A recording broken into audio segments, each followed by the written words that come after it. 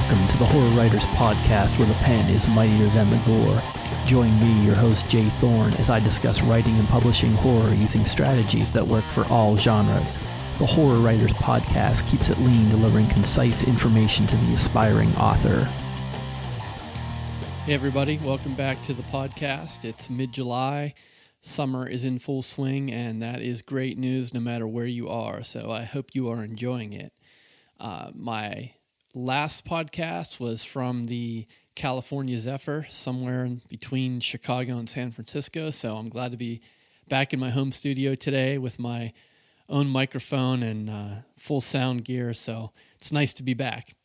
Today's topic is prehistoric dinosaur erotica. That's right, that is the exploding genre on Amazon right now. There is a ton of money to be made there.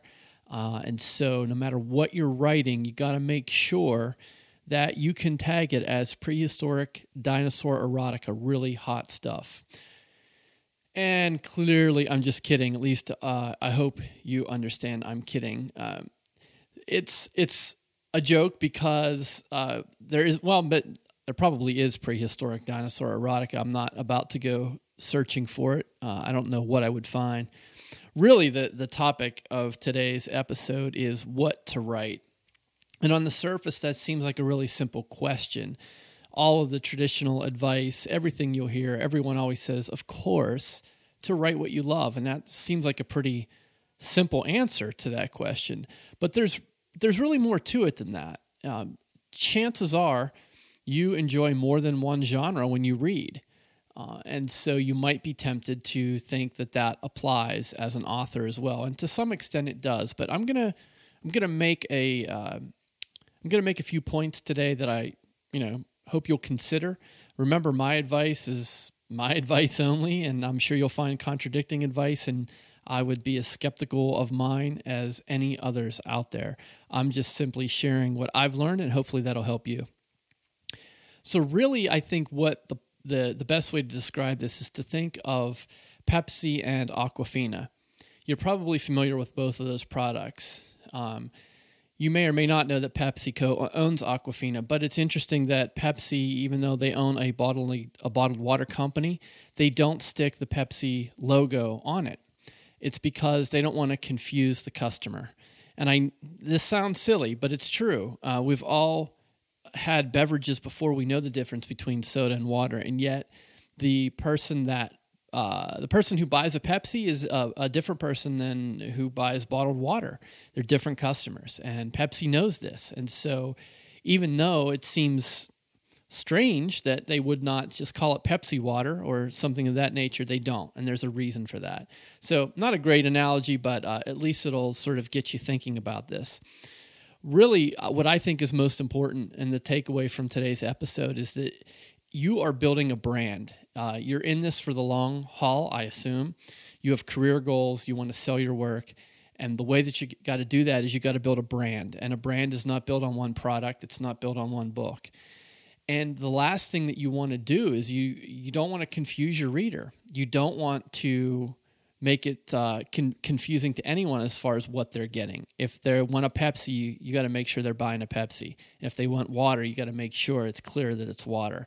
And it sounds simple, but you'd be surprised at how often how nebulous that can be when you start looking on the platforms on Amazon and Barnes & Noble, and it's hard to tell what something is. So I want to back up for a second. I want to tell you a little bit about my own path and why it's relevant. If you find it incredibly boring, feel free to grab the playhead on your player and skip ahead a minute or two. It won't take long. But I wanted to just explain to you how I ended up where I am, and hopefully that'll give you some insight for wherever you are. I've been a writer my whole life, mostly journalism and technical writing, but I didn't start writing fiction until 2009. So somewhere around 2008, I was reading a lot of epic fantasy. It's just what I happened to be in at the time, what I was really into. And I started thinking like, wow, I really wish there was an epic fantasy based on something more historical, but something different, not Western European high fantasy. I love that, but I was kind of craving something different. And I was a history major in college, and I've studied and researched history for 2 decades now. One of my areas of expertise is Mesoamerican history. I love Aztec and Maya culture and history. Even I love the Maya before the 2012 apocalypse was cool. I was a big fan of the Maya. So anyways, I started thinking like, well, I'm going to write an epic fantasy and I'm going to base it in sort of Mesoamerica. And I'm going to place it at the time where the Europeans were making first contact. And it's going to be somewhat historical, but I'm going to fold in all these elements of epic fantasy. So I picked up King's On Writing, and I followed his advice, and I started writing a 180,000-word epic fantasy. Yeah, nothing like sticking your toe in the water, right? So I'm writing this epic fantasy. It's my very first time writing a novel, so it takes me like 12 months to get a first draft out. And so, we get into 2010 and I'm starting, I don't know what I'm doing. I'm uploading stuff to Amazon. And so the long and short of it is that I ended up pulling that because that, as it was published, was really sucky. And I thought it was great. It was my first book. Everyone thinks their first book is fantastic, and this was terrible. And so I pulled that. And somewhere in 2010, I started writing a collection of essays that had to do with some of my experience in both academia and in other areas. And I thought that was a great book, and it was nonfiction, as, 50, 60,000 words. And I subsequently pulled that off the market. The bottom line is I probably have close to 250,000 words published and then unpublished. And the reason I did that is because that's not my brand. And I love epic fantasy. I read it all the time. I love memoirs. I wrote those, but they're not my brand. If you go to my website, if you look at my covers, if it doesn't scream horror and dark fantasy, then I'm doing something wrong.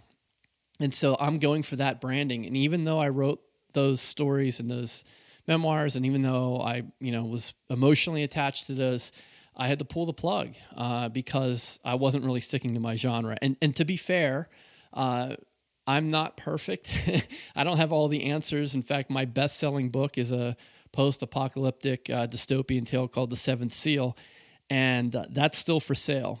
And so that it doesn't really fit into my brand, but it's such a good seller that I don't have the heart to kill it. So it's still there. So I should probably take some of my own advice. The bottom line here is that if you have career goals, if you want to sell your work and you want it to be clear that it's your work and what your brand is, if you're trying to sell a soft drink versus bottled water, you need to know that, and it needs to be super, super clear to the customer, to the reader. They shouldn't have to guess. And we've talked about some of these things in product description and in cover. That type of stuff is really important because no matter where you are on a platform or in a bookstore or anywhere else, if a reader picks up a book, that person should know right away what they're getting. And so that begs the question, well, then what do you write? So, if you love horror, dark fantasy, or if you love epic fantasy or paranormal romance, well, you're going to write in that genre, of course. But how do you write? So I'm going to break it down between fiction and nonfiction. Clearly, my experience has been in fiction. So I'll talk about that in a second. We'll start with nonfiction. If your career goal is to write more than one book, then this applies. And my recommendation would be to start with a blog to book. And there's a lot of articles on that, and there's a lot of ways to do it. But the idea is that you become an expert by doing a regular blog post. Estimates vary. I would say probably weekly is a minimum. You got to commit to that. You got to stick to it. You got to be disciplined. But you would be surprised if you do a 500 to 1,000 word blog post and you do that 4 times a month. You would be surprised how that builds. And it's a very popular transition to make to go from a blog to book because they're really a different audience and people will read your blog, but it's also nice to be able to sit down with a book that you've arranged from blog posts on a particular topic. So if you're writing nonfiction, that would be my recommendation, would be to write more than one book on related topics, whatever that topic happens to be, whatever you're the expert in, and to start it by doing a blog to book. And there's a lot of resources on that. I may, if I can find some good ones, I'll throw them in the show notes. So fiction. My recommendation as of right now, this is mid-2014, and if you spend any time researching this industry, you know how quickly this stuff can change. Right now, my recommendation would be to write in series. So standalone titles are great. There's nothing wrong with a standalone title, but we're talking about selling work. And if you write a standalone title and somebody loves it, where do they go next? So the best advice right now is to write in series. And and you can even take that to another level. So you can write more than one series in the same genre, and then you can even loosely connect those series. So you can do that with crossover characters. You can do that with settings. If you're writing horror, dark fantasy, you could do that with the monster, whatever the monster is in your particular world, or just in your world. But you can change stories. You can have different types of series, but they're all connected and they're all in the same genre. So my example would be, I have the Portal Arcane series, which is about a redemption, sort of an afterlife where you have to redeem yourself for things that you've done wrong. And there's a connection, a portal between the quote unquote real world and this world. And that whole series is about being on the other side of the mirror, beyond the portal. And then I have the Hidden Evil series, and that's about these demons that come through the portals into our world, into the quote unquote real world, and sort of what the problems they cause here. So one is more dark fantasy, one is more horror.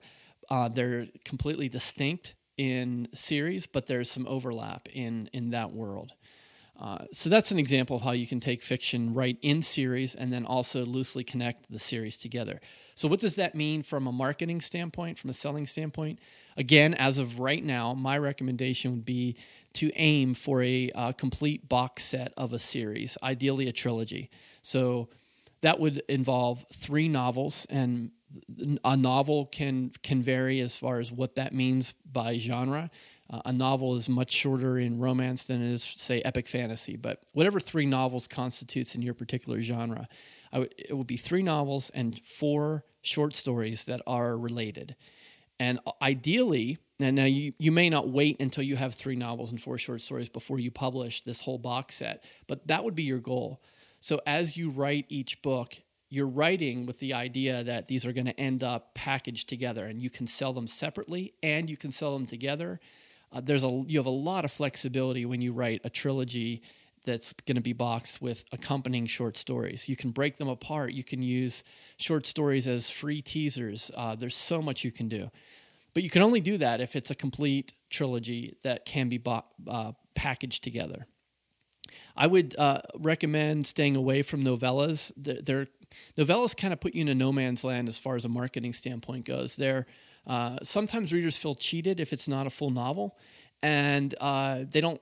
If they're looking for a short story, they're usually too long for a short story. So, I'm going to be honest with you. I have The Man's Ruin out as a novella follow-up to The Seventh Seal.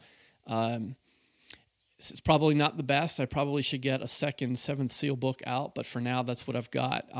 But novellas in general they're just kind of a no man's land. I'm not really sure the best way to use them. Even pricing wise, it's they're a lot to give away for free, and yet it's kind of too much to charge 99 cents for a novella when that's what a cheap novel costs. So consider that. The short stories are great to have. They don't do well on their own. It's really hard to sell directly to a reader a short story. However, they're great for promotions and contests, anthologies, teasers, blog tours. And writing a short story is a great exercise. It really forces you to be concise and efficient. And if the short stories are related to your series, to your world, as I talked about a few minutes ago, then they're great hooks. People can write, they can read, say, a prequel short story that really interests them in book 1 of your series, and it's a great entry to your funnel. So, short stories are great to write. Good practice. They're great for promotions. They're probably not going to sell well on their own. So I hope that gives you some insight. Just to circle back around and summarize very quickly, remember you're building a brand, so you don't want to confuse the customer. You want to make sure that the customer knows what they're getting. You should stick to a genre unless you have a different pen name, in which case you could write in a different genre. But if you stick to a genre, aim for a trilogy that can be packaged as 3 novels and 4 short stories at a minimum. And if you can loosely connect your different series, that will help. That once people get into your world, they'll stay there, and you'll give them a lot of reasons to stay there. So that would be my advice. And what's becoming more and more apparent, the more I read, the more I talk to some of the best-selling authors in the indie world and the traditional world for that matter, is keep writing. The best promotion, the best marketing, the best advertising you can ever do is your next book. So the day after you finish a book, start your next one. So that's it for me for now, and I will catch you next time. Don't forget, I could use a great review on iTunes if you're up for it, and join my mailing list for some great insider info. Take care.